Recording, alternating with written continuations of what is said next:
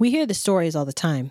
Man gets 20 to life for deadly assault, or women sentenced to 10 years for drug trafficking. More men and women are being sent to jail or prison every day, and even more are simply sitting in jails to await their trials.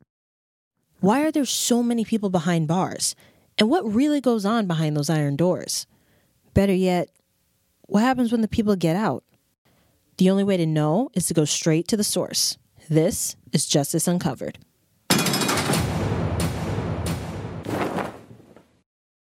Most people have heard of medical mishaps and misdiagnoses, but this guest, he lived it all out during his time in prison. I was truly alarmed by how bad it got. Dive in as we discuss his life leading up to his imprisonment, as well as the experiences he faced once behind bars.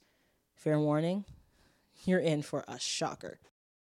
First, I would just want to establish this. Are you comfortable with this interview being shared publicly for the purposes of the podcast? Because this will be posted. Are you comfortable with that? Yes, ma'am. Awesome.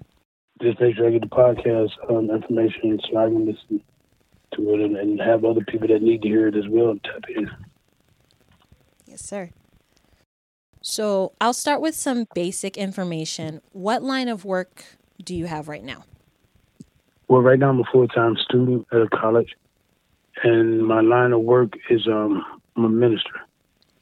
I'm an associate minister at my church. Assistant minister, I'm sorry. Okay. Now, in regards to your previous incarceration, how long were you incarcerated for? I was incarcerated for a total of 22 years. All right. What was if you don't mind my asking, of course. Sure, ask anything. What were you incarcerated for? Felonious assault with a firearm and convicted felon of a firearm. I had continuous records of that. They call it career criminal. Okay. So your sentence was multiple within that time frame, or was it just kind of continuous? It was like a year for the first time for a firearm, when just getting caught one, and then I became a felon in possession of a firearm, and then once I caught the felonious assault with the firearm, I would put the whole stretch on the end of it. Okay. So in all, I did 25 years, but my last stretch was just straight 22. Okay. How old were you when you were first incarcerated, the very first time? 18. You were 18 years old? Yes, ma'am. Right. So upon your release from prison, about how old were you? Like upon your release completely? On my release completely, I would say 42 or 42. Okay. So that kind of covers the basic information in terms of factual questions. However, I want to get to know your real story, because that only covers the basic facts, but I want to know the story behind all those. You mean like what led me to going to prison? Like what did I actually do? You speaking about? All of it, your story and your experience before that, what happened while you were there, all of it. That's my whole life story, basically. Hey, man. All right, I got you. Let's see. I come from a good family. I come from a family that was good. It wasn't that I have a mother in one house and a dad in another house. Both my parents was in the same house. So our family always been about family, but I still chose the decisions I chose as far as the things I did. I still chose to run the streets. I played the sports through high school and junior high school. I boxed when I got out of high school and all this, but I still liked the streets. That once I leave the gym, I go home, shower, change clothes. I'm in the streets. 2, I just got to take my alpha male mentality, if that's a proper way of putting it, but just take my alpha male mentality and got a group of people to follow me, where we all was on the same understanding, same accord, and they call it gangs, but we was more of a family than a gang. But anyway, that's what it was. Just to keep it all the way real, that's what it was. And we wasn't gangs that was doing the things that gangs today is doing. We was more like the bullies. You know what I'm talking about? We was bullies. We wanted to beat up the ones that thought they was bad. the one that thought it was tough. Our gang, our set was like, we just like to go to house parties because house parties was big back in our day. Mm-hmm. We just like to go to house parties and dance and just drink and talk to girls, you know what I'm saying? But that's what we was about. But then, like I say, envy and jealousy turned us into a gang where we had to get to fighting and we fighting, and then things got from one thing to another where weapons get involved. But what led me to my situation was in the process of us fighting one night, and this was like 1988, I had got shot. So when I got shot, my whole mindset changed from fighting to doing what they doing now. They want to shoot, I want to shoot because I'm not going to get shot again. It hurts. Right. So I started carrying guns. And my first choice was to always fight, but then when it got too hot, they was doing other things outside what we was doing, then I started back shooting back. So I get caught with mine, get caught with a pistol. I didn't shoot anyone this time. I just got caught with one. Right. Got a little time for it, which was really like a slap on the wrist. And then give me some stipulation of probation, completed all that. But I'm still haven't changed my mindset. Mm-hmm. So I'm back into the streets doing the same thing. Get into an altercation. Everybody get to shooting. I get caught with mine.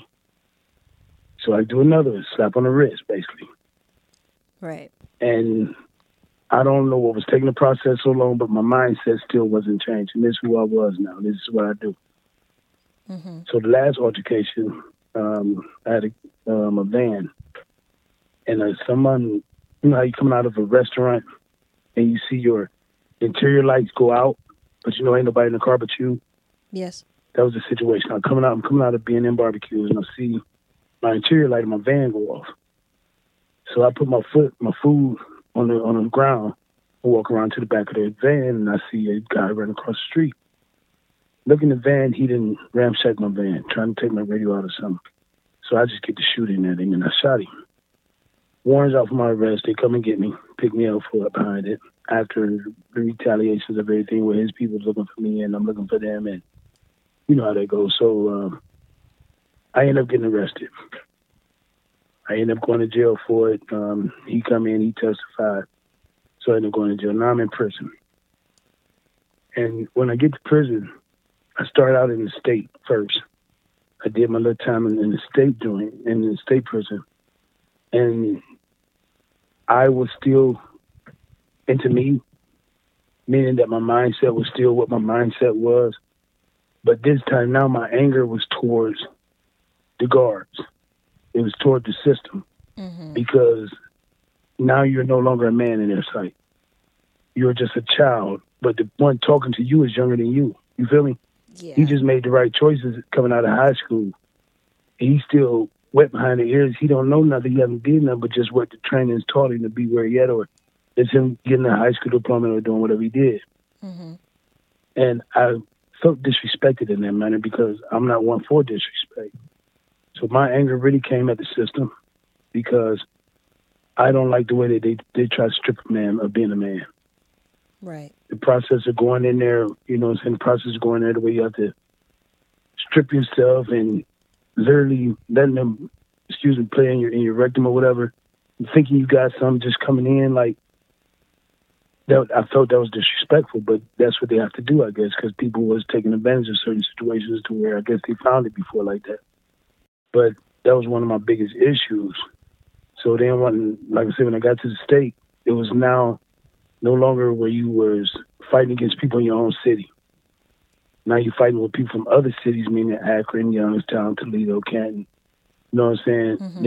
Then that's another it's a bigger gang situation now that's for real, because now you got dudes from your city representing the Bloods or Crips or Vice Lords or whatever gang is popping or whatever it is, or folks or whatever they into, they're into, but you have them in every city. Right. But now it's turned into a gang thing where I'm not affiliated with that. I don't believe in none of that because I know for sure ain't none of that from Cleveland. So I got to separate myself.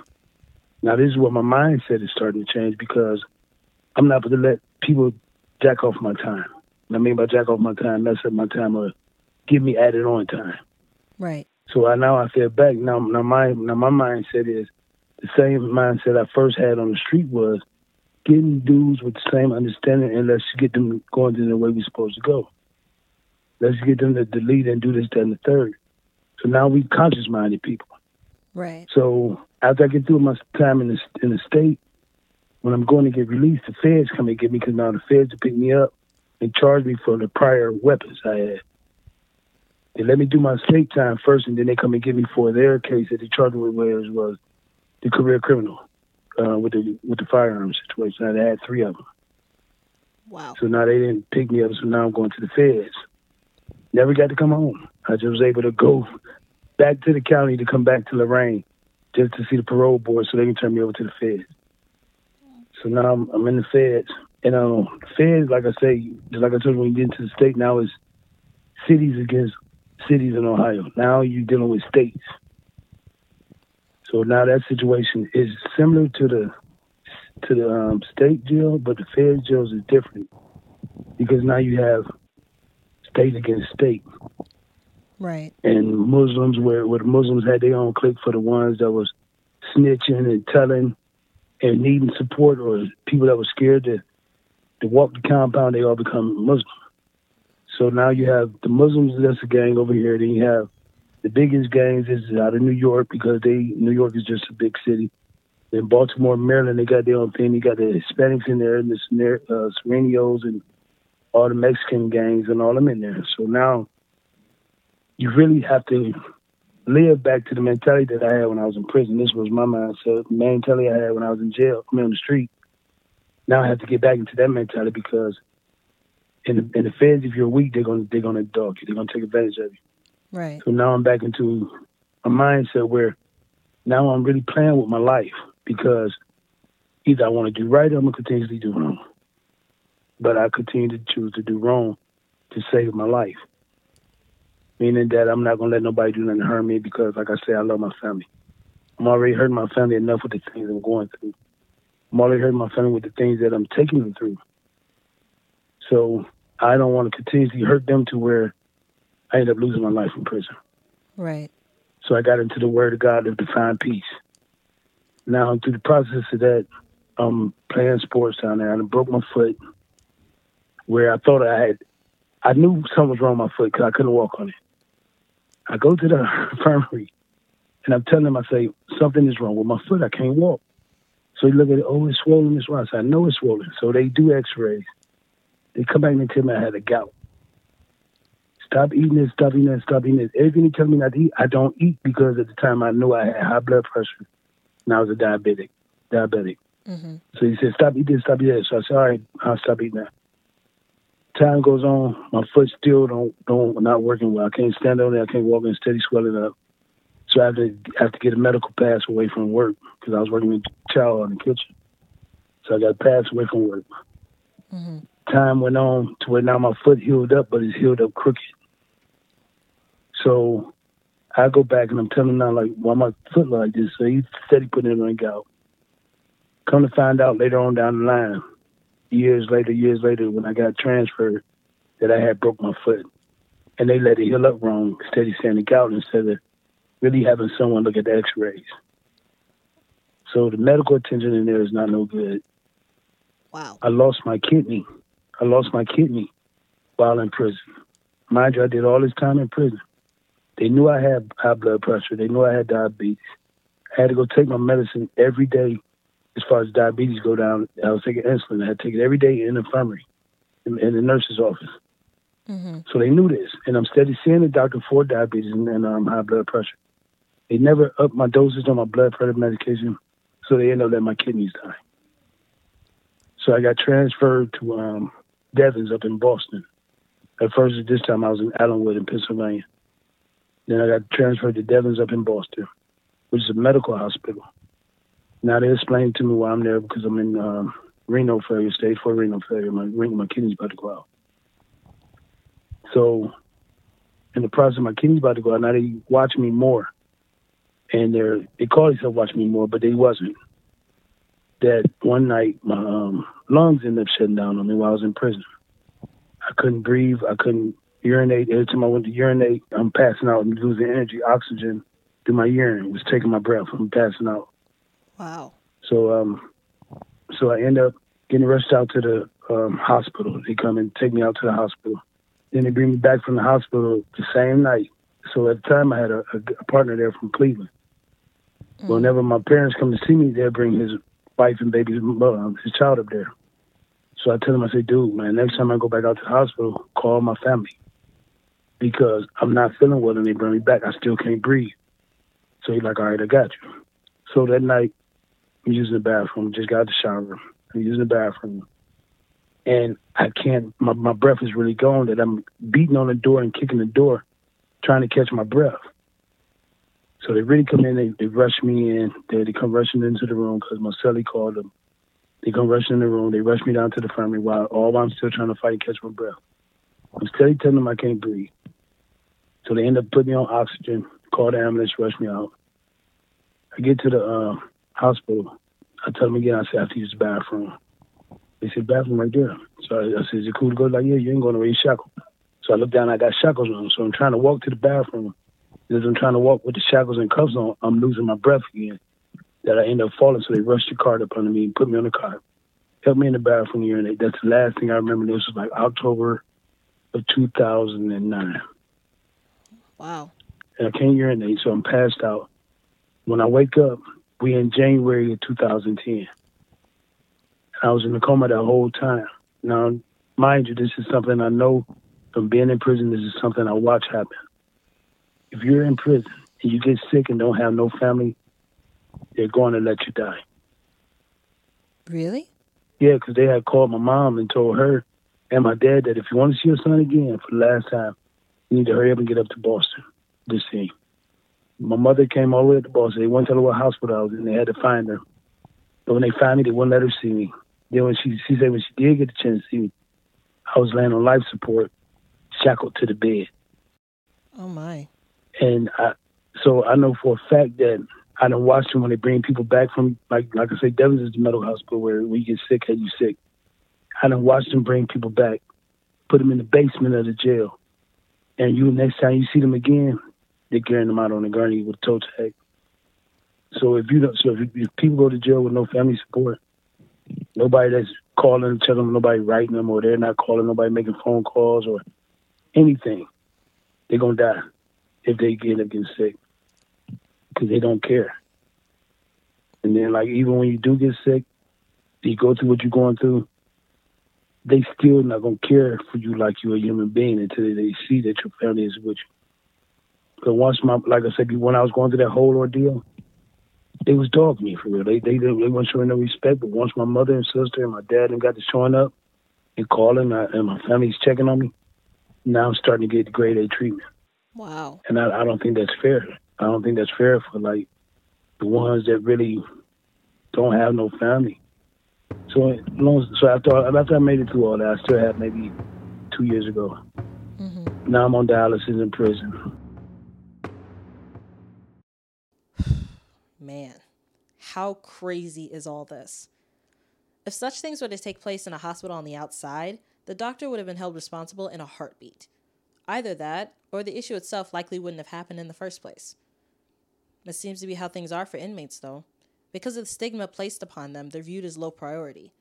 Invariably seen as tainted, they're treated as less than human, even though they just made a few wrong choices, as all of us have. Then they're locked away in a place that forces them to continue making such choices in order to survive. That doesn't help in the outside world, and the system does little to address that, which is precisely what we'll talk about in part 2. Join us again next time here on Justice Uncovered.